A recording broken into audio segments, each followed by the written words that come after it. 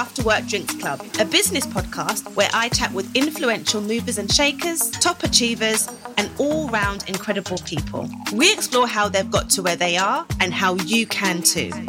If you want to level up, go make your order at the bar, pull up a seat at the table, and join in, because you belong here. I'm your host, Vanessa Sanyauke, the founder and CEO of Girls Talk London, a global agency that empowers thousands of women to develop the skills and confidence to succeed in their careers and life. So if you're listening on your morning commute with a coffee, working from home with a cup of tea, or joining us for after work drinks, consider this your time to laugh, learn, and level up.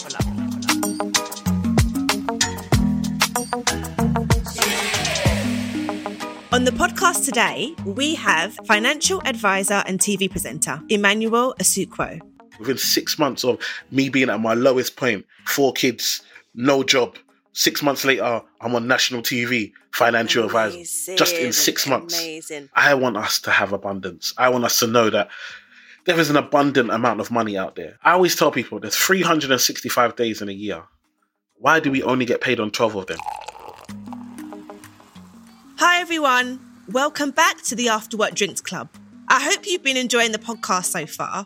The response has been absolutely incredible. We became a top 5 business podcast in the UK, and I'm loving the community we are creating here. Thank you so much for all your support and your reviews. Once again, I'm happy to share that I'm a brand ambassador for Blue Water for this series. Do check out their range of tonic drinks. My faves are the Garden Tonic and Fiery Ginger Beer. They are the perfect match for your evening drink. Today, we have a chat with Emmanuel Asukwo, aka the E-Man Effect. Emmanuel is a renowned qualified financial advisor, TV presenter, and international speaker. E-Man's superpower is combining no-nonsense financial advice with humour to help people wake up and take control of their financial futures. Emmanuel stepped into the world of multi-million-pound finance at the age of 22 and has worked in the financial services for over 15 years. He has been featured in countless national publications and was co-host of the popular Channel 4 finance show Save Well, Spend Better. He has featured as an expert for the BBC One show Your Money and Your Life and made several appearances on BBC One's Morning Live. And now he is one of the experts on the new Channel 4 programme Secret Spenders. What I love about E-Man is his passion to educate the Black community on financial literacy and how he has this huge desire to help the Black community level up in their finances and how he's dedicated his career to do that. Also, you have to check out Emmanuel's Instagram. It's so hilarious and it will teach you a lot about finance too. So you can follow him on @the E-Man Effect UK on Instagram.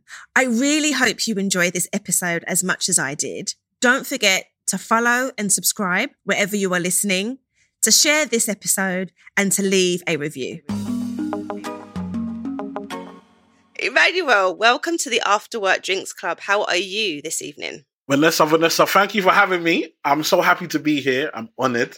I appreciate you having me. And I don't normally go to after work drinks when I used to work. So I'm happy to be at one that I actually want to be at. So yeah. I'm happy. That's interesting you say that because, you know, we're going to get into your background a bit later on, but you obviously worked in the financial services for lots of banks and the corporate culture is after work drinks. So you never used to go? I used to go and then they just look at me like I'm weird. So I would order, sometimes I'd order water. Yeah. Other times I'd order orange juice. Yeah. Then I'll get lemonade. And then I realized what's good is to get Coke because then you can pretend like it's a rum and Coke or brandy and Coke. Like no one knows what's in it. Yeah. So then I just order a Coke. But people look at you like, oh, you're not drinking. Are you okay? Yeah. And you didn't have to explain, don't drink. Then they're like, oh, is this for religious reasons? And yes, I'm a Christian, but it wasn't really for, I'm not really trying to have this conversation. Yeah. It's interesting. It's interesting. But you know what? This club, we welcome anyone. So what are you going to order at the bar tonight? Yeah, I'm definitely going for my Coke. I'm gonna go for a Coke. I'm feeling sugary and buzzing. Yeah. So let me get my energy up, ready. You're gonna go a bit wild today, so you're gonna have a Coke. Come on. Well, yes. I am actually having my favourite, I guess, mix, and it's a gin mixed with Blue Water's tonic. They've got a garden tonic, so I've got some ice. So that's what I'm drinking. So I'm kind of joining you a bit there with the tonic. Gin is life. Like, gin is the way forward. It's the truth, the light, the way. I sit down with clients and they got these gin subscriptions and I just don't understand. I love gin. What's going on? It just, like, I think you have to have the right mixer with gin. That's what makes it refreshing. But for me, gin is my summer drink. So I wouldn't drink gin in the winter, just the summer. So I'm going to drink for both of us. So I always ask my guests to toast to their highlight of the year so far. So you've had an incredible year. I know it's going to be hard to choose, but what shall we toast to this year? What should we toast to? I guess the highlight of this year so far is the new Channel 4 show that I'm filming at the moment. Yeah, I'm really looking forward to getting that out, getting back on the TV screens in an actual show. So yeah, that's the highlight right now. Awesome. So happy for you. All right, cheers. Virtual cheers. Well done. That's amazing. That's amazing. I guess we'll get into that a little bit later. I'm going to try and get a little bit of whatever I can draw out of you, a little bit of sneak peek. Come on. Into that series. But I mean, to take it back, I mean, you just are incredible. I can't even believe when I look at your bio, just how extensive your career is. You've worked in the financial services for over 15 years and you've basically worked with the top banks in the world in such a short space of time. Your media footprint is global. You've been in every major publication. You're a TV star. And then outside of that, you still have time to really help empower people to, increase their wealth and manage their money better. And it's just phenomenal.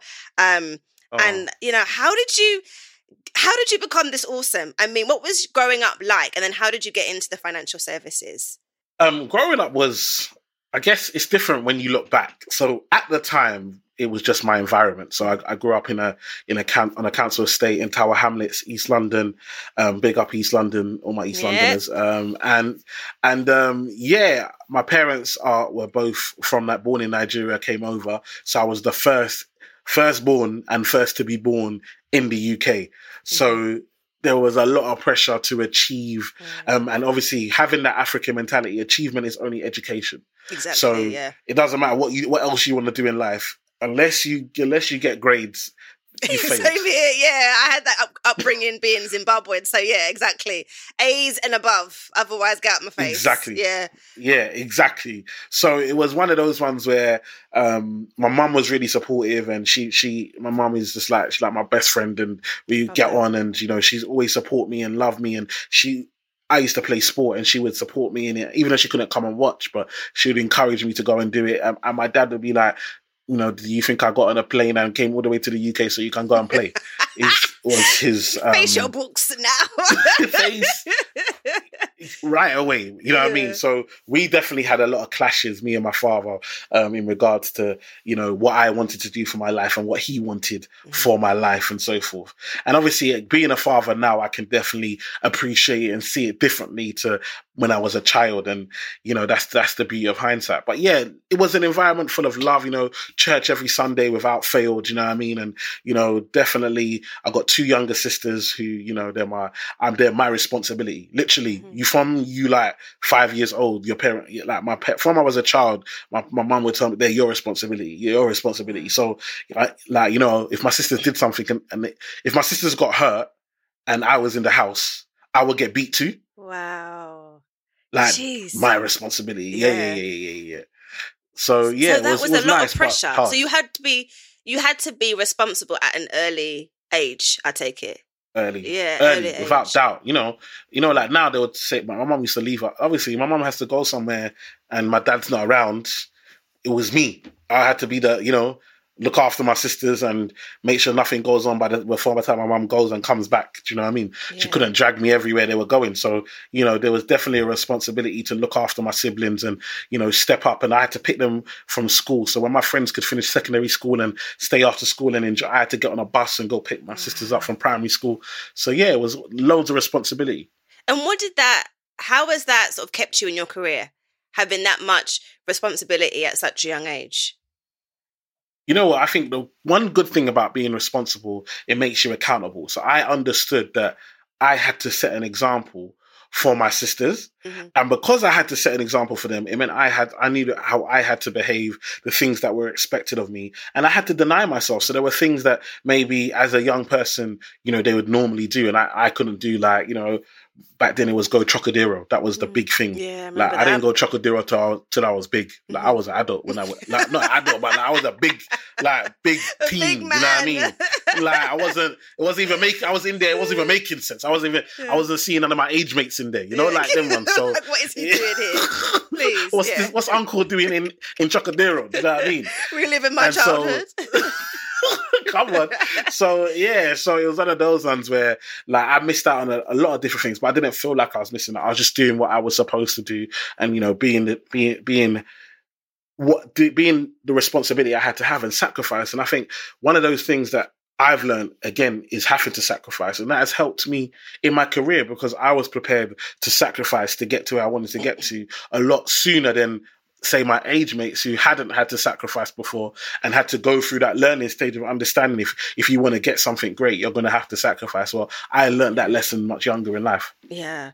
And I guess that might explain then why, according to your bio, you started to work in the financial services at just 22 years. So, yes. How?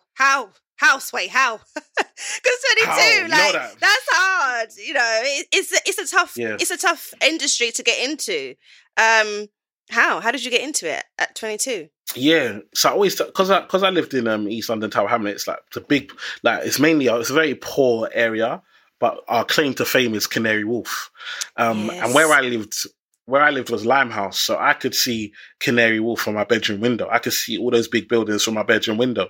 Wow. And so for me, that became my vision board. I was like, I'm in the slums, but change is literally over there. Change is literally out of my window. I can see the difference in my life, what I want to achieve in life, literally out of my window.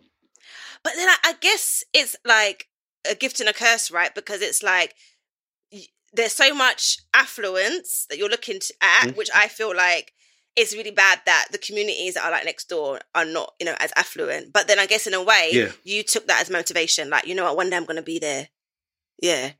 Yeah, definitely. And that's why I always talk to people about the difference between sight and vision. I think a lot of us have sight, and so we see things and we take them as they are. So I could see my situation and I could say, I'm in the poor council estate, and look, there's rich Canary Wharf over there. Or I could have vision and say, I see myself in that building. Exactly. And then I'm not making an excuse for where I'm at. I'm just looking at where I'm trying to get to. And I think sometimes, we are trapped in the things that we can see, and our belief system only goes as far as we can see. And I'm a big believer in having vision beyond where you're at, and you are not defined by where you're at, but where you're going to. So it's all about where I'm going to. So if I'm going to be in those buildings, I need to walk like I'm in those buildings. I need to talk like I'm in those buildings. I need to read the same books as the people in those buildings. I need to put myself in the environments of people that are in those buildings. So that was the mindset for me. And where did you first get your first job? My first job. And this is where I talk about having the vision. Okay. I was in Canary Wharf. Marks and Spencer's. Okay. So what was your first financial services job then? So you worked at M&S at Canary Wharf, and then I went to Barclays as a cashier. So at 19, I was a cashier at Barclays. I used my experience from M&S to get a cashier job. Yeah, exactly. I see. And this is how people sometimes I always talk, when I speak to young people, I'm like, just get in the building. Once you're in the building, you might think you want that job, but you don't even really know. You only know from a distance. Yeah. But once you're in the building, you might bump into someone that does that job. You might be able to see opportunities inside on internal job boards that you can't see externally. So sometimes you got to be prepared to just get in there. And so I got in there by becoming a cashier. That's awesome. And then did you work your way up? So so I always tell. So basically, I had a manager who really liked my energy and liked what I was doing, but could see that because I was part-time, because I was still doing my degree, I wasn't taking it serious. You know, I'm thinking I'm doing my degree, like these man I'm just doing this because I want to be in the building. These man, this is their real life. Yeah, so that kind of mentality. It's like, do you understand that mentality? I'm just here come on on, a temporary basis. Yeah. come on, I'm doing my degree, like, do you know what I mean? And once I finish, I'll go into something better. But while I'm here, I'll just make it work, get some money in, get some experience, so it helps when I finish uni and that.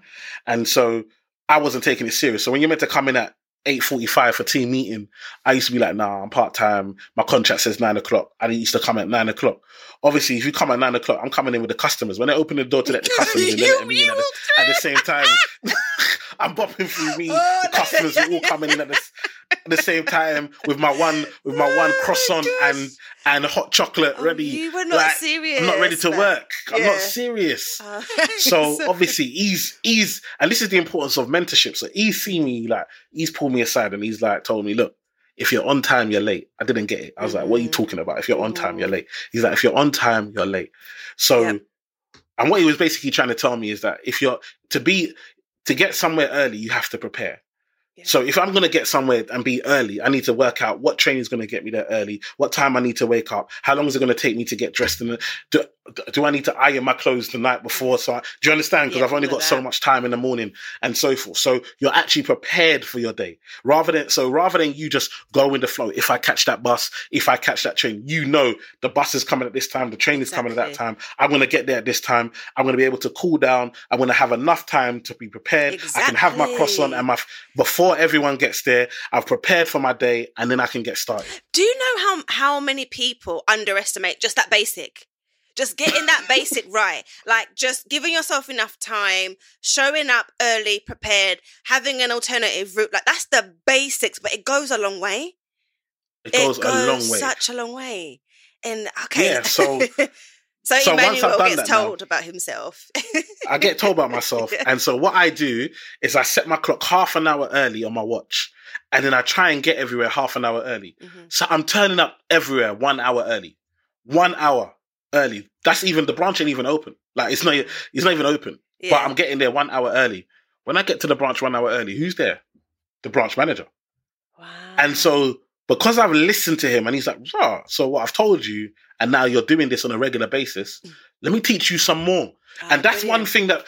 That's one thing we miss. Like, you see, sometimes our elders or people that are in senior positions, they don't even do it. They don't even want to help you for money, but they just want to see that you're putting in the energy and then they will match your energy. So because I was giving him the right energy, he's like, I'm going to match your energy. I'm going to show you more. So then he started talking to me about the fact that although I'm a cashier, which is the lowest person in the branch, the lowest level in the branch, he was like, you can't act like a cashier because you don't want to be a cashier. You want to be more than a cashier. So you have to start moving where you want to be and not where you are. So if you want to become a senior manager, if you want to become a personal banker, whatever it is you want to do, we got to start moving like that. Yes. So then I started taking the pamphlets out of the book, out of the banking hall. So, you have them pamphlets that say, what's a credit card? What's a bank account? All of that. And I used to read it on my train journey home and my train journey to the branch. And I'm just learning and developing. Then when I add that, I'm the type of person that used to get kicked out of school, in class, because I'm making too much joke. So, but when I add that personality with the knowledge, my customers love me. Yeah. My customers, and that's one thing I did. And when I talk to young people now, I'm like, you being the class clown, you being able to make people laugh, you being able to be able to bounce at people, it's a skill. Yes. You just got to put it in the right environment. Yeah. Environment. Do you know what I mean? And so now I'm in the right environment with the knowledge. Vanessa, when I tell you, I killed it. When I didn't go to work, the branch wouldn't hit target. What? So I'm the lowest, the least important person in this branch. But the most impactful? I've given the most value. I'm most impactful. So now what happens is that when I finish my degree, Barclays are like, they're like, what job do you want? We can't let you go somewhere else. Wow. We can't let you go somewhere else. And so I go straight from cashier to financial advisor. Wow. So that's from a level 1 to a level 4. Yeah. That's like, there are branch managers that are level 3 and level 4. So that's just a huge jump internally. Yeah. And then not only that, I become the youngest financial advisor in Barclays at age 22 in the country, in the whole of Barclays in the country at the time. Jeez. And so that's how amazing. We get started. And you became the youngest financial advisor in Barclays at the age of 22 by starting to just do the simple changes in your routine. That is just powerful. You know what? I'm coming into the office tomorrow. Emmanuel, I'm getting there for 8. Like, when you were talking, I was like, do you know what? Yeah, like, this is inspiring. This is inspiring. I appreciate that. It is inspiring. But you know why it's important? Because, again, it's that banter beforehand. So, again, like I said, I might not go to the pub after work, but I'm already in the building talking. So we're having, we can make coffees together. We can talk about family. Because, again, sometimes we think that as long as you tick all the boxes, you must get the promotion. Yes. But actually, a lot of the time, it's likability. And that's, I think, something that we miss in the corporate world. Do people like you? Like, sometimes I even tell people, would you like to work with you? And the answer more time is no. Sure. I don't know what I'd say to that. It's interesting because I have like this portfolio career. So I work in corporate, and then I also have my own business. So I need to actually ask myself those 2 questions. Would I want to work for me as a CEO? And would I like to work with me? And you know what? I'm like, I need to reflect on the employee aspect. Because I speak to people and sometimes it's like, but I do my job. I don't do the chit chat. I just do my job, go in and go home. Why shouldn't anybody? Yes. But actually, bro, I don't even get to know you. I don't get to like you. I don't get to understand your personality. You can come off a bit cold, and a bit clinical. And then when I want to get into when I now want to put someone into a senior position, is that how I want them to? Whether you tick all the boxes from a job description point, do you tick it from a corporate, like our work environment and how we get on? And that's going to get you more likely to get your promotion than it is ticking the boxes. Because we can teach you how to tick boxes after. Exactly. You know, like hearing you say that, because I was having this conversation last week actually, and I was like, I've seen a few people, I can't really name names of this podcast, but I've seen a few people and I'm like, but Jesus, did they now get into senior leadership? They didn't. Some of these people do not deliver ABC. Like, they don't even do their basic objectives. But like you said, people like them. They're like, the senior people like them, and I'm just like, you know what? And you have to keep that in the back of your mind. Like you're right. It's the small things. It's also what I've learned as well is, it's about the optics, right? So if you're helpful, so even if you don't hit all your objectives, if someone says, Emmanuel or Vanessa, help me when I, write this paper or answer this query, even though it's not part of your day to day, you're building relationships. People are seeing you as a helpful person. That also, does feed in. Of course. Yeah. But also that can go on your CV. People don't understand, like, when experience is going to get you the pay rise more than it is like doing the job perfectly. Mm-hmm. So you writing that paper, whether or not they acknowledge you or your name is on it, you can then put it on your CV and say, I have written papers. Mm-hmm. I was a part of a $100 million deal. Like, these are things that you can put on your CV and nobody can take that experience away from you. So now when you're then going to apply for a new job or apply for a job that's going to pay you more, you can show why you're worth this new value. And so sometimes it's so that's not my job description, but that's why you're going to stay only at that level, because you don't want to do anything above your level, because you're only focused on how much money you can make. Exactly. And I mean, let's get into you being the E-Man effect as an entrepreneur. So how did this happen? So you've worked as a financial advisor, you've worked your way up, you've worked for not just Barclays, but you've worked for, some major big names as a financial advisor, Lloyds Bank, NatWest, RBS, Halifax, HSBC, St. James's Place, JP Morgan, Morgan Stanley, like all of these amazing, incredible global banks. I mean, I'm so impressed by all of that. Before we go on to your business, what was it like working for the American ones? Because I always find that interesting. The culture difference. Yeah, it's different. But with the American ones, it's all right because what I was doing for them was mainly I was doing talks for them for their staff. So I looked after their pension schemes and so forth, and gave talks for their staff so they could understand it. So it was all right. It was all right. But yeah, the persona, the way things work, what's cool and what's not cool, and what is acceptable and not is different in those types of environments. I think probably I'm lucky that I started at Barclays because Barclays is very, very sales orientated. Like Barclays is a profitable place. Like if you can't make money, then Barclays ain't for you. Like, like it's not, you know what I mean? You want to go to a Halifax or, do you know what I mean? Or a NatWest, you know, like those companies are, do you know what I mean? They're nationwide. You know what I mean? Those are the ones that love the people. You see Barclays? No. You've got to make money. You're gone. You're gone. To survive in that environment, you have to make money. And so it was one of those things where when I went to Halifax, I was like, what, is this all you lot do? Like, it was like, it's wow. a party. This is lovely. Like compared to Barclays, like it was unbelievable. So yeah, the culture shock can be different in different environments, but also use it to your benefit because there are things that you can learn in different environments that can make you better. Because one of the things that happened to me was I moved a lot, so it became a thing of your CV is quite jumpy, so we don't know if we can employ you. But actually, when I was in an interview, I could say, well, I've worked in this culture and been able to take this, and I've worked in this culture and been able to take that, and this is why I know in your environment I'll succeed. And actually you spun it as a benefit as opposed to it being an issue. That's really that is really key. And I guess so becoming an entrepreneur, what made you decide, okay, this is it for me? What year was this? So I started in 2017. 2017 is when I first started my own company. I was doing it in the evenings and weekends. And basically what happened is that being in financial services, being a financial advisor, financial advice is targeted at high net worth people. And so what happens is I get quite high up and I'm at a company where you have to have like minimum 2 million assets. Like, and that's not your house, that's cash. Disposable assets. And so liquid assets. And so I'm here and then I look around and I realize that I'm extra black. I'm not even light skinned to say like I can get away with mixed race or something. I'm fully in here. I'm black, like, you know what I mean? And I'm big. Do you know, like I'm fitting all the stereotypes. This big black guy, like must be strong. You know, like them ones.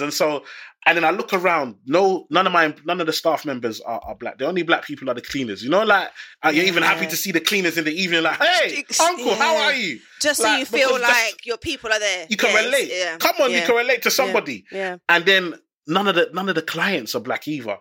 But I go to a black church. So on Sunday, I'm like, I see 600, 700 of you. Exactly. Why don't I see you during the week? Yeah. What's happening here? And when I'm speaking to these guys, know I'm a banker, I work in the bank. They know I've worked in Barclays for time, and all they want to do is ask me about loan. Or Iman, can I get a loan? Can I get what? You don't ask me about no ISA, no mortgage, no investment. You want to get more debts. They want to get more debts. Do you know what? It sounds like my mum and her friends and my aunties and uncles. That's all they do. Loan, credit card, card. They're so comfortable being in debt. Yeah. So comfortable being in debt. Yeah. Oh, gosh. And so I said, nah. I'm a big believer in you've got to be the change you want to see. And so if I want more of my people in the office, I got to go and teach them how to get into that office, what the mindset they need, the things they need to be doing and so forth. So that's when I started doing seminars and workshops in the evening, weekends, one-to-ones and so forth. And then I got made redundant 2 times before. And then in 2019, I got made redundant for the 3rd time. This is after coming back from paternity leave, after having my 4th child, come back from paternity leave. The week I come back, they make me redundant. And I said, listen, I'm not coming back. I'm not, not just to them, not to the industry. I'm going to do it my own way. I'm not doing it your way because I just don't fit in. You always, whenever there's a financial issue with a company and you want to save some money, you're always going to cut the black guy. You only probably hired me to tick the box in the first place to say that you're diverse. Well, you're not diverse. You just hired one black person. That doesn't make you diverse. Do you know what I mean? That's and the first sign of issue, I'm out. It's bad because the work that I do in diversity and inclusion, one of the areas that I'm looking at for my organization is the parental experience and, you know, encouraging. And I also do this even outside, but I'm just encouraging companies that when you look at like redundancies and like your shortlist, your transformation programs, you have to factor that in. But some people just don't even, like we always say, look at your list. Do you have, you know, check the number of ethnic minorities or those that are on parental leave. And if it's disproportionate, you should take them off. So it's really disappointing whenever I hear that, because that just really upsets me, because it's just like companies really should do better. But then it probably is a blessing for you, because if you weren't, then would you have kind of really been like, right, focused? Come 100%. On. So the HR manager, my HR manager at that company was amazing. Mm-hmm. But again, her husband is black. She's a white lady, but her husband is black. So obviously she relates to man in a different way to everyone else in the company. Mm-hmm. And she was like, I'm gonna get you everything. So she was like, you're on the way out, but I'm gonna start I'm gonna give you pay to the end of the month, like, and then start your leave afterwards. Then take your holiday pay, and then anything else. Package, yes, she sorted you out. So my package was sweet. Brilliant. Like it was sweet. Mm-hmm. Then plus in my savings, I said, look, I don't need to work for 9 months. I don't need to work for 9 months. I got enough money for 9 months. That's a long time. Go. Yeah. That's a long time. That's a long stretch of time to be able to say you can go work. And again, that's because I kept my costs low. And that's what I always tell people. Like, we're at work believing that, you know, whatever salary you're getting is always going to come in. But that can be taken away like anything. Exactly. So you need to keep your monthly outgoings low. And you know, we'll get onto all of that stuff. But because I kept my monthly outgoings low, I knew I could survive 9 months, no problem. That's brilliant. And so because of that, I said, I'm not going back. I went to, and then I started full time. I was on social media posting twice a day. I don't even post 7 days a week anymore. But them times I was posting twice a day. Mm-hmm. I was replying to every comment. I was commenting on other stuff. I was interacting in the DMs with my clients and with people and getting engagement, taking feedback, changing up my style, put it full in. Within 6 months, Channel 4 saw what I was doing and said, listen, come and audition. Amen. Luckily, one of my friends had the audition, and then she said, I got a friend, go see him. And then they come see me. And then I got on the show within 6 months of me being at my lowest point, 4 kids, no job. 6 months later, I'm on national TV, financial advisor, just in 6 months. Amazing. But you know what it is? My pastor did this sermon, and it was about rejection. And he was saying it's God's redirection. And it just, hearing your story, it's like, you know what? That was just God saying, Emmanuel, you about to be on TV? So you can't be on TV working with these people that like come and fly. That's amazing. Like, and then, so since you've been doing it full time, it seems like your career has just, your business has just exploded. It's absolutely gone crazy. Yeah. Absolutely. Like, when I tell you, like, even when I look at it, I'm like, rah, that's only 2019. We're in 2021. Exactly. So it's only 2 years. 2 years. That's 2 crazy. Years. In 2 years, I've gone from no job, rejected, laughed at. Because when I told them I'm not coming back. I'm not going back to, I told like friends and former colleagues and people at work, I'm like, you know what, I want to focus on helping people from backgrounds like mine and, you know, help them be better with their finances. And they're like, you want to give financial advice to poor people? Not very good, not a very smart business model. This is from their lips. That's what they would tell me. Now. Exactly. Now, Emmanuel, can you help me? Can you help me, please? Yeah, they want to book your services. I got friends that are telling me, oh yeah, do you know my man tells people that you lot used to work together? Can you imagine? You was laughing at me, and now I'm your claim to fame. Oh my gosh, that is. But you know what? I love stories like this. I love it when I love the underdog, because I just feel like I've always been the underdog. Like I still am the underdog. Yeah. Like I think I'll forever be the underdog. But I love it. I love being underestimated, and I love being like I know a snake is not a great analogy, but I really feel like I'm a bit of a snake where, you know, you can't see a snake coming from far. Yeah. And then all of a sudden it's shh. So I feel like being the underdog and just, you know, moving along the surface, and then you just you know, you run fast. I think that's really sort of powerful. So you said in terms of TV, your friend recommended you. And then you're actually doing a new show on Channel 4. Yes. What can you tell us about it? So yeah, the new show is called Secret Spenders, and basically, it's basically one of those ones where we go in and people nominate. It's always funny in life. You will nominate someone and say this. Oh, we've got an issue with spending in our families. Always this person. So the wife will say, "Oh, my husband's really bad with spending," and so then we come in, surprise the husband. Boom, 48 hours. We're going to change all your finances, go through everything. When we now come and do investigation and look at who's spending, isn't it the wife that is the one that's got the problem? Oh my and it's not the same thing with the husband. Like, it's the same thing. Like, the husband will be blaming the wife, then he's got some secret hobby that he spends stupid amounts of money on. So, this show is right up my street. I love this show. Is right up my street. Do you remember this show called The Bank of Mum and Dad? It was like way back in the day, and it was these people that were just like these young people that were spending like crazy, and then their parents would like basically contact this financial advisor. Do you remember that one? And then he would kind of look at all their statements and then hand their parent an envelope and say, like, Vanessa's in 50 grand debt. And then the parents would just be like, oh my gosh. Like, so I used to love that show back in the day because TV for me has transformed my life. And watching that show, helped me like be very cautious about spending and credit cards. So I just feel like this show, because we don't really have that many shows like that. So this show kind of makes me think of that show, and I feel like it's going to really impact a lot of young people, the secret spenders, and really sort of showing examples of bad habits and how you can turn that around. I think it's going to be really impactful. It's really, really going to be impactful. Yeah, we're hoping so. It's different. It's hard to do finance because nobody wants to come home and be made to feel bad. Do you know what I mean? So it's trying to give that entertainment value and that something that you can relate to, as well as give you some financial knowledge at the same time. But what is because I obviously don't know you're good with money, but you must treat yourself right. So if someone was to say, okay, like, what do you secretly spend on?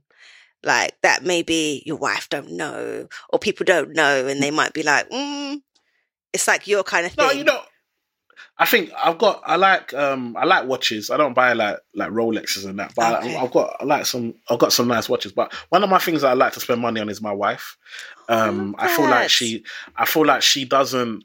She sacrifices a lot for the family and for us, and I don't want her to do that. I want her to feel empowered, and so I always try and buy flowers when I can for her, and take her out to dinners and places that I would never like. When I see the bill, I'm like, if not for this woman, you would never see me in this place.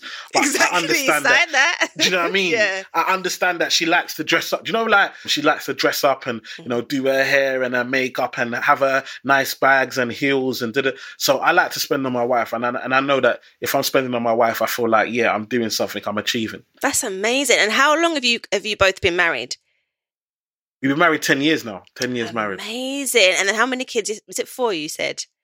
Yeah, 4 kids, 2 boys, 2 girls. So, the perfect mix. Oh, so you guys like the perfect balance. 2 boys, 2 girls. And like, what would you say? Like, how important has your wife been then to your success? My wife has been, extremely important. I always say I don't feel like I get to where I get to in life and achieve what I achieve without my wife. And I'll tell you the story. So when I first started giving talks, I used to give talks at church, and I told my wife, like, there's no churches booking me right now. And my wife was like, you're so good at what you're doing. Like, why are you waiting to get booked at church? Why not just set up a company and go do it yourself? And then you can give talks wherever you like, and people will come to your events rather than you going to churches. And that's how I started my limited company. I literally, the next day I set up my limited company, and that was 2017. And look at where we are today. Wow. But it's that belief. Like, sometimes you just need someone that you trust and you value to believe in you and say, but you can do this. You don't need this. Don't wait for anyone. You can go. And, her support over the years, look, we're doing a podcast right now. You can't hear no kids. I've got 4 kids. Like, he's quite quiet. Come on. So she's holding it down, like being sort of your support system, so you can kind of do what you need to do. Always. That is incredible. Always. I mean, I think a supportive partner is so important. I know Michelle Obama says the most important career choice. So was it Sheryl Sandberg? No, it was Sheryl Sandberg that said the most important career choice you'll make is who you marry. And that's it's so key. So No, definitely. When talk about Michelle Obama, I like how she said, I don't know if you know, when they go to the restaurant with Barack Obama and she meets her ex-boyfriend, is the manager of the restaurant. And Barack goes, Barack goes to her, look, you could have been married to you could have been Mrs. Restaurant owner. And she's like, nah, he would have been the president. And I love it. Do you understand? It's that making the right choices. You know what I mean? Exactly. Your partner can make that difference. She's so quick with it. She's so quick with it. She's that is quick. true. That is true. That is true. And do you know what it is? Like, for me, I find it so frustrating because, like, and I'll be very open and do, like, I've been really fortunate in my career, but my love life is a complete disaster, right? I'll say it here and now. And I think for me, I've seen so much potential in partners.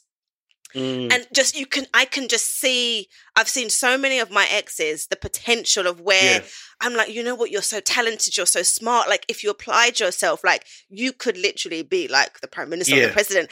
And then they just don't see that in themselves. And I just feel like, I feel kind of bad for them. Not to say I'm like Michelle Obama or anything, but I just feel like sometimes women, our gift is having that intuition. It's seeing potential in men and bringing that out in men.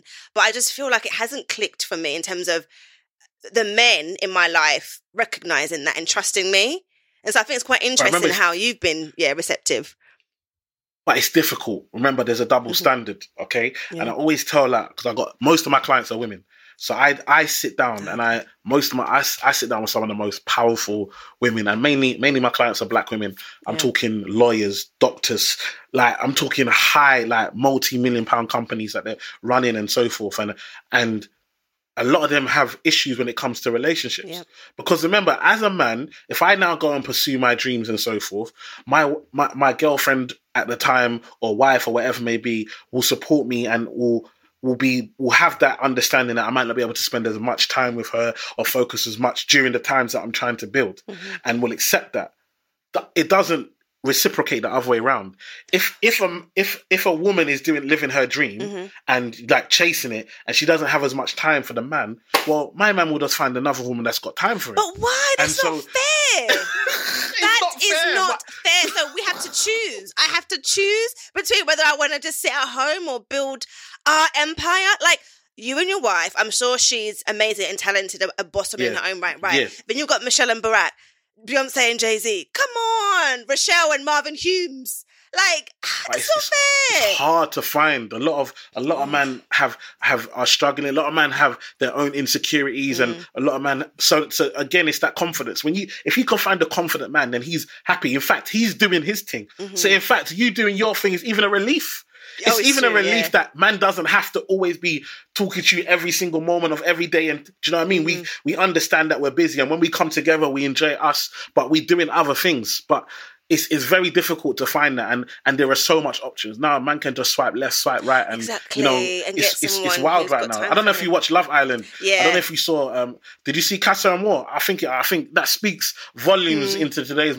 Like, the women were like out of this world, and the man them were like, rah. I see these men on the bus like regularly. Exactly. You know what I mean, these are normal man them. Do you know what I mean? You haven't gone ham. Exactly. I think that showed a lot.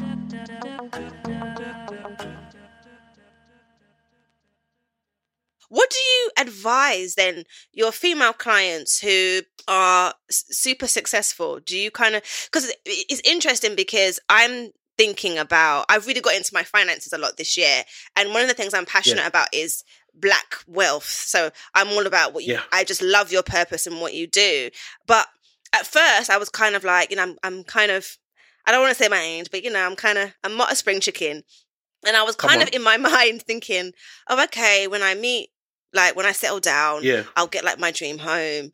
And now, like, my reality is kind of like, V, you might have to buy that dream home yourself. Like, it's that kind of sad reality. And I mean, I'm quite intrigued to know, like, what do you tell your female clients? Like, do you tell them, look, financially, just sort yourself out? Yeah, I think it's an asset, and that's what we have to start thinking of, is an asset. So, and it's funny because one of my closest friends, I was speaking to her like last week, last week. I was literally speaking to her last week, and she was like, "Yo, E-man, you know, I'm almost 30, and you know, I thought by now I'll be having a partner and having kids and so forth." And there's nothing. There's not even a potential of right now. And she's like, I don't feel like I'm ugly or I'm harsh or I don't feel like when I see people getting married, I don't feel like I'm not marriageable. Like, I don't feel like I'm not, but I'm just not there. And, you know, sometimes it can be very difficult and you can start to doubt yourself and so forth. But I feel it's really important just to continue to add value to yourself. And, you know, if you can manage your money well, that's excellent. And then if you can buy a house, like I always say, if you buy a house and then you get married and then you buy another house with your husband, then it's all great. You still got a house that you can rent out. That's now income coming in. If you didn't have a baby, maybe you can go part-time because the income you're getting from the property means you don't have to carry on working full-time. So it's all, anything you can do to level yourself up financially can only benefit your relationship. So to me, it's an asset. And so you need to make sure financially, I know we've been talking about what are you bringing to the table? Like, no real man, I don't care what no one says. No real man should ask someone what she brings to the table. What do you mean? Exactly. When you opened your eyes to go and chase somebody, where was the table then? Exactly. I don't understand. And then now you could have carried on walking. Exactly. You big crossed the road to come talk to her. You parked your car, switched off the engine and came to, where was the table then? Exactly. And now you want to be asking me what I bring to the table. Not asking what you bring to the table. Yeah. Don't watch that. But these are all of these skills things that you can learn, things that you can develop, all of these things can benefit the relationship. So don't feel like, oh, you know, I've got to stop doing this and just focus on finding a man. Because at the end of the day, like sometimes I do the other way because I see clients and I'm like, you know, this is not going to last. And I can't say it, but you can just see that, you know, your hunger to want to get married meant that you just settled. You understand? You just married anyone. Yep. And remember, there's one thing to be married, is even then to get married and divorce is now, whoop. Then if now let's say you have one child. Yeah. Now maybe you have one child or two. I've got a client that I'm dealing with because obviously I deal with them when they get the divorce settlement and she's getting, you know, some money come back. But now she's got to balance this money that she's getting from the sale of their house to try and get another house, as well as look after the kids, and she's thinking, am I even, do you think she's even thinking about how am I going to get another man or she's trying to survive. Exactly. Yeah. And that's detrimental. And it's interesting because people don't realize that, you know, a marriage is a financial decision. People just get lost in the kind of, I love you, Instagram, we're going to be dancing at the wedding, shopping the money, come on. It's a financial decision. It's really important. It's actually a big one. If it goes wrong, like you said, it can be really bad. And I mean, like, in terms of like what is your prayer? What is your wish for the Black community when it comes to our finances? Like, what is your prayer for us? Yeah, I think for my thing, and this is what I try and teach, is abundance. Like, I want us to have abundance. I want us to know that there is an abundant amount of money out there. Yeah. Like, I always tell people there's 365 days in a year. Why do we only get paid on 12 of them? Yeah. And when you really think about it, if you scored in a test 12 out of 365, you would not be saying you did well on that test. Yeah. You'd even be embarrassed. It's true. But for some of us, we are living our lives and we just go to work and then we only get paid once a month and that's it. And that's got to survive. I need people to understand that there is an abundance there. You can make money every single day. You just have to work out, how do I connect myself to this money? What skill, what value can I add that somebody will pay me on a regular basis? Yes. And that's what the questions we should be asking ourselves. Not, oh, can I get tickets to WizKid? Oh no, can I, oh, how am I going to get to Dubai? Oh, I need to get a new Merc. And some of our, it don't even make sense. The way we value car, and this comes back to the fact that we don't value ourselves. Okay. Yes. If you really value yourself, you understand that the car you drive does not define you. The clothes you wear does not. You are already valuable with or without these designer clothes. And so what happens is that for a lot of us, we want to buy a car now. Let's say, oh yes, a brand new car. Let's say I get a brand new car, 35K. but then I haven't got 35k in the bank, but I can afford the monthly payments. This is the trap, because now you're robbing your future self. You're robbing your future. Every time you set, I want people to understand, every time you set up a direct debit, you're robbing your future self. So make sure that it's worth it. I'm not saying, obviously, there are things that you're going to pay on a monthly basis, but the less things you can pay on a monthly basis, the more of your money you have for yourself. Yeah. Okay? Exactly. And this is why, for me, business is so important, especially with our young people. Teach them business. Yes. Because when you can work to make money, listen, you will always spend that money different. You always, when you actually have a business that you've started from scratch and built up, and now you got, come on, you appreciate that money so much different than if your mum giving you pocket money, or if you go to work and you're just having fun with your mates in retail, and then you get paid at the end of the month. Of course, you're just going to spend it. Yeah. But when you've actually laboured, worked, had an idea and made it come to fruition, and now it's actually generating, and then maybe even now employ some people, all of a sudden you look at money and different. Because like I can't remember, I was speaking to one of my clients, and they're like, yeah, now 5 of my employees have been able to buy a house. That's through working for me. Imagine you've had an idea in your life, and now you've not only empowered yourself and changed your family's life, but you are changing the lives of your. Come on, that's purpose in practice. That's purpose in living. I mean, you know what? I could talk to you if this was like after work drinks. We'd be like, way past closing hours, because Eman, like you are just like phenomenal, and there's just so much to that I'd love to cover. But I want to just ask you a few wrap up questions. What is on your joy list? What things bring you joy? My kids, man. Mate, I've got 4 kids. I love, like I said, my dad had to work jobs and study to become an accountant, so he wasn't really around as much. And then my mum obviously had to work to bring money into the house, so they didn't get to do the extra activity stuff. I always talk about summer holidays. Like summer holidays, I was in my yard. We used to play on the balcony. If you kick that ball too hard, it goes over the back. That ball's gone. Yeah. The woman downstairs and give you that ball back. In fact, she'll put a knife in that ball. Do you know what I mean? Yeah. And then you want to go and ask your mum for another ball after she already bought the last one. No. So now you're just throwing stones at each other. You're playing with sticks. Do you know what I mean? Yeah, and so the only time you go out is when you follow your mum to market and come back. But now I'm like, I take my kids to Legoland. We go on all these different things and take them to even Common Park. Just to take them to the park and run and roll about and fly and jump and and take pictures. It's just one of those things where for me, that brings me so much joy, but also is my why, part of my why. And so that also gives me motivation to work harder, because this reminds me. So imagine I'm playing with my kids and having fun, but I'm also reminding myself why I'm going to go and do that work, why I'm going to wake up at that time in the morning, why I'm going to stay up late and read this book, because they're my why, and I want to be able to give them that. So, yeah. Oh, that's incredible. That is incredible. Okay, we have this segment in the podcast called the Quick Fire Round. So I'm going to ask you some questions, and you just got to give me like the first thing that comes to your mind, a quick response, called the Quick Fire Round. All right, okay? Let's go. So first question, what has been the trip that changed your life, or that was the most memorable? Malta. Okay, when did you go? I went to Malta about 3 years ago, and what changed my life was on a boat, and on the boat, I saw a car park of yachts. I've never seen that before. I just saw yachts parked, yacht after yacht after yacht parked, and I said to myself, and I'm here trying to be in London in what? And man are parking their yachts. I said, I've got to work harder. There's more to life. Exactly, there's more to life. So it's like, okay, a new Benz or, long game, a yacht.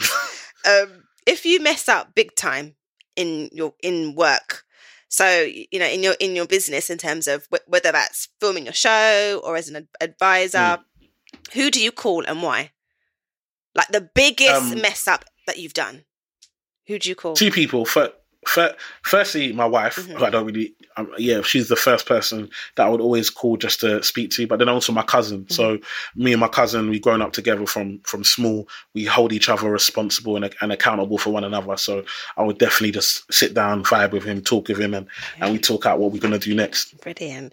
And last but not least, would you ever work for someone else again?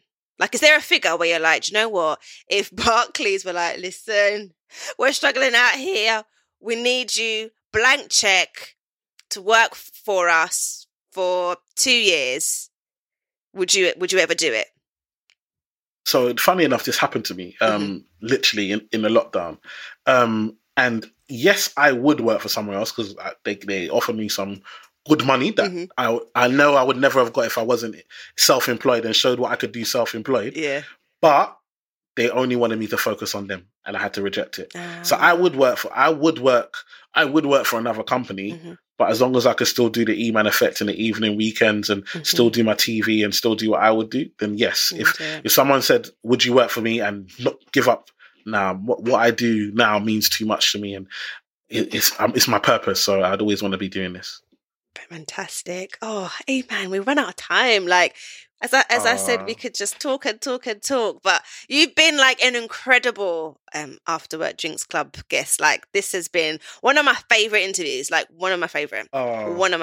Thank you so much. And thank you for what you're doing. Thank you for your platform. Thank you for inviting me. It's so important. Like, I get invited to loads of podcasts, but when I see, like, Black women doing amazing things, like, you're an amazing example of what's possible. And, Black women, Black men, even when I look at the next generation, having examples of people like yourself that are doing well, but still giving the effort and the time to want to give back is so important. So, God bless you, and I wish you more success as you go along, man. Oh, thank you so much. Well, that was an incredible, awesome interview with Emmanuel. And with every episode, we have a debrief with my producer, Ryan. So, Ryan, what do you think? Oh, man. Do you know what? I was just laughing throughout that interview so much. Like, Emmanuel's points and his delivery, it's just genius. And yeah, man, I absolutely love that conversation. How about you? Yeah, he's very iconic. Definitely iconic. And for me, there were so many gems. And what I loved about that interview is he really showed us all the facets of his life. So, like, where he grew up, growing up, looking at Canary Wharf and just imagining one day being there, and he actually ended up working there, like how he's been able to manifest his career in finance is just incredible. Absolutely. And also just about his personal life, like he's sharing his relationship with his wife and how they've made it work. 10 years in the game, 4 kids, it's not easy, and just being totally honest about how they make it work. And then for me, especially where I am in my journey, I've taken the leap to full-time entrepreneurship. How he's managed to do that is just incredible. There was just so many nuggets. But for me, I think what stood out was his work ethic and how that changed when he was working at Barclays. And he was saying how he was at work an hour early. And so for me, what I took away from that is, when you're building, you've got to put in the time, you've got to put in the effort to get to where you want to be. And that just was really key. That was a key moment for me in terms of me thinking, how much effort are you putting in? Are you willing to do what other people won't do to make That it? is such a good point. Are you willing to do what other people won't do? And that's very much a thought and a mantra you would have as an entrepreneur. But what I loved is that he adopted that mentality, as an employee, just starting out. And because of that, because he didn't start off like that as he told us, but as he recognized that and he changed his behavior, he became of so much value that, like you said, when he wasn't there, the branch didn't hit target. Yes, that was mad. So crazy. That was another light bulb. Like, just seeing, you want to have that kind of impact, right? Wherever you are, whether it's you work for yourself and you have clients, whether you're in the workplace, you want to have that kind of impact where when you're not there, the shit don't run. Yeah. Like, that is just, to me, that was wild. So good. And then utilizing that going forward and being likable. And, even to this day, like, E-Man, he responds to every comment on Instagram and everything like that. And it's all about having this like open arm approach. Like, he's very much a safe place. And when we're thinking about finance, it's a very taboo topic just generally, but, particularly in the Black community, it is. Yes. And that really weaves into his purpose of, leveling up a whole community with the problem of financial literacy, which is a huge problem. And he's kind of stepped out of the quote unquote financial, like the typical financial world to actually do that and give back. And he was laughed at. He was laughed at because of that, you know.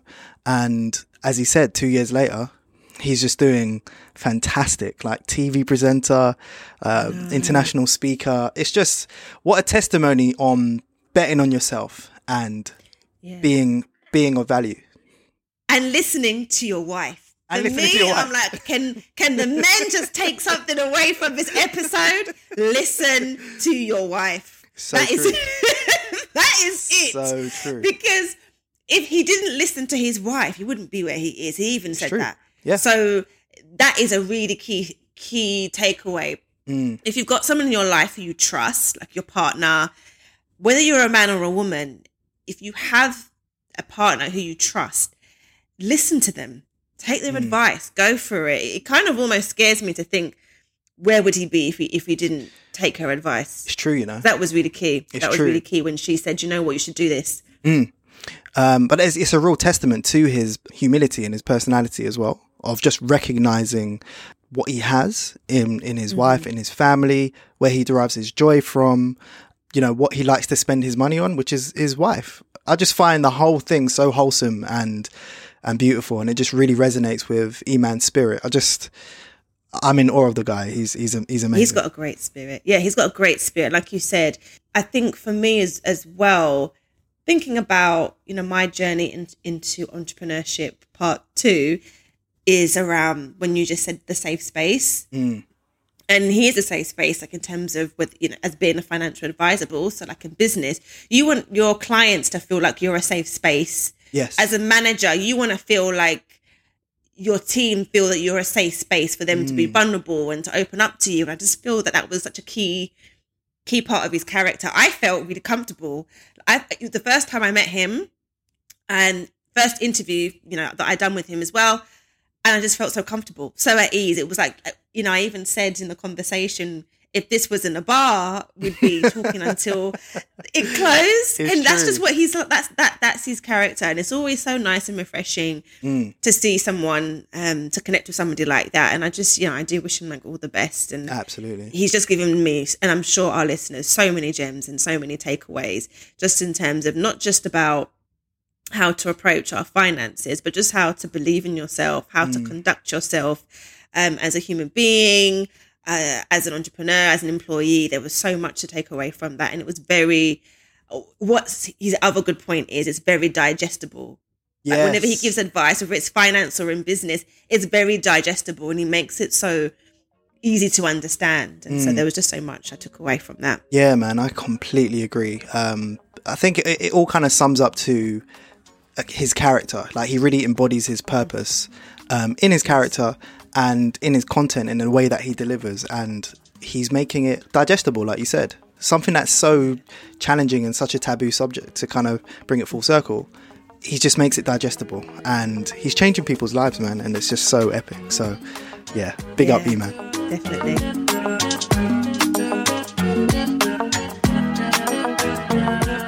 I really hope you enjoyed this episode and for joining me for After Work Drinks. If you learned anything from this episode, please do share with someone you think would benefit. Don't forget to leave me a comment with what you learned, along with a 5-star review on Apple Podcasts. It really helps other people like yourself find the show. Follow us on Instagram on @AfterWorkDrinksClub. A special thank you goes to Blue Water and to Pure Creation Media for producing this episode.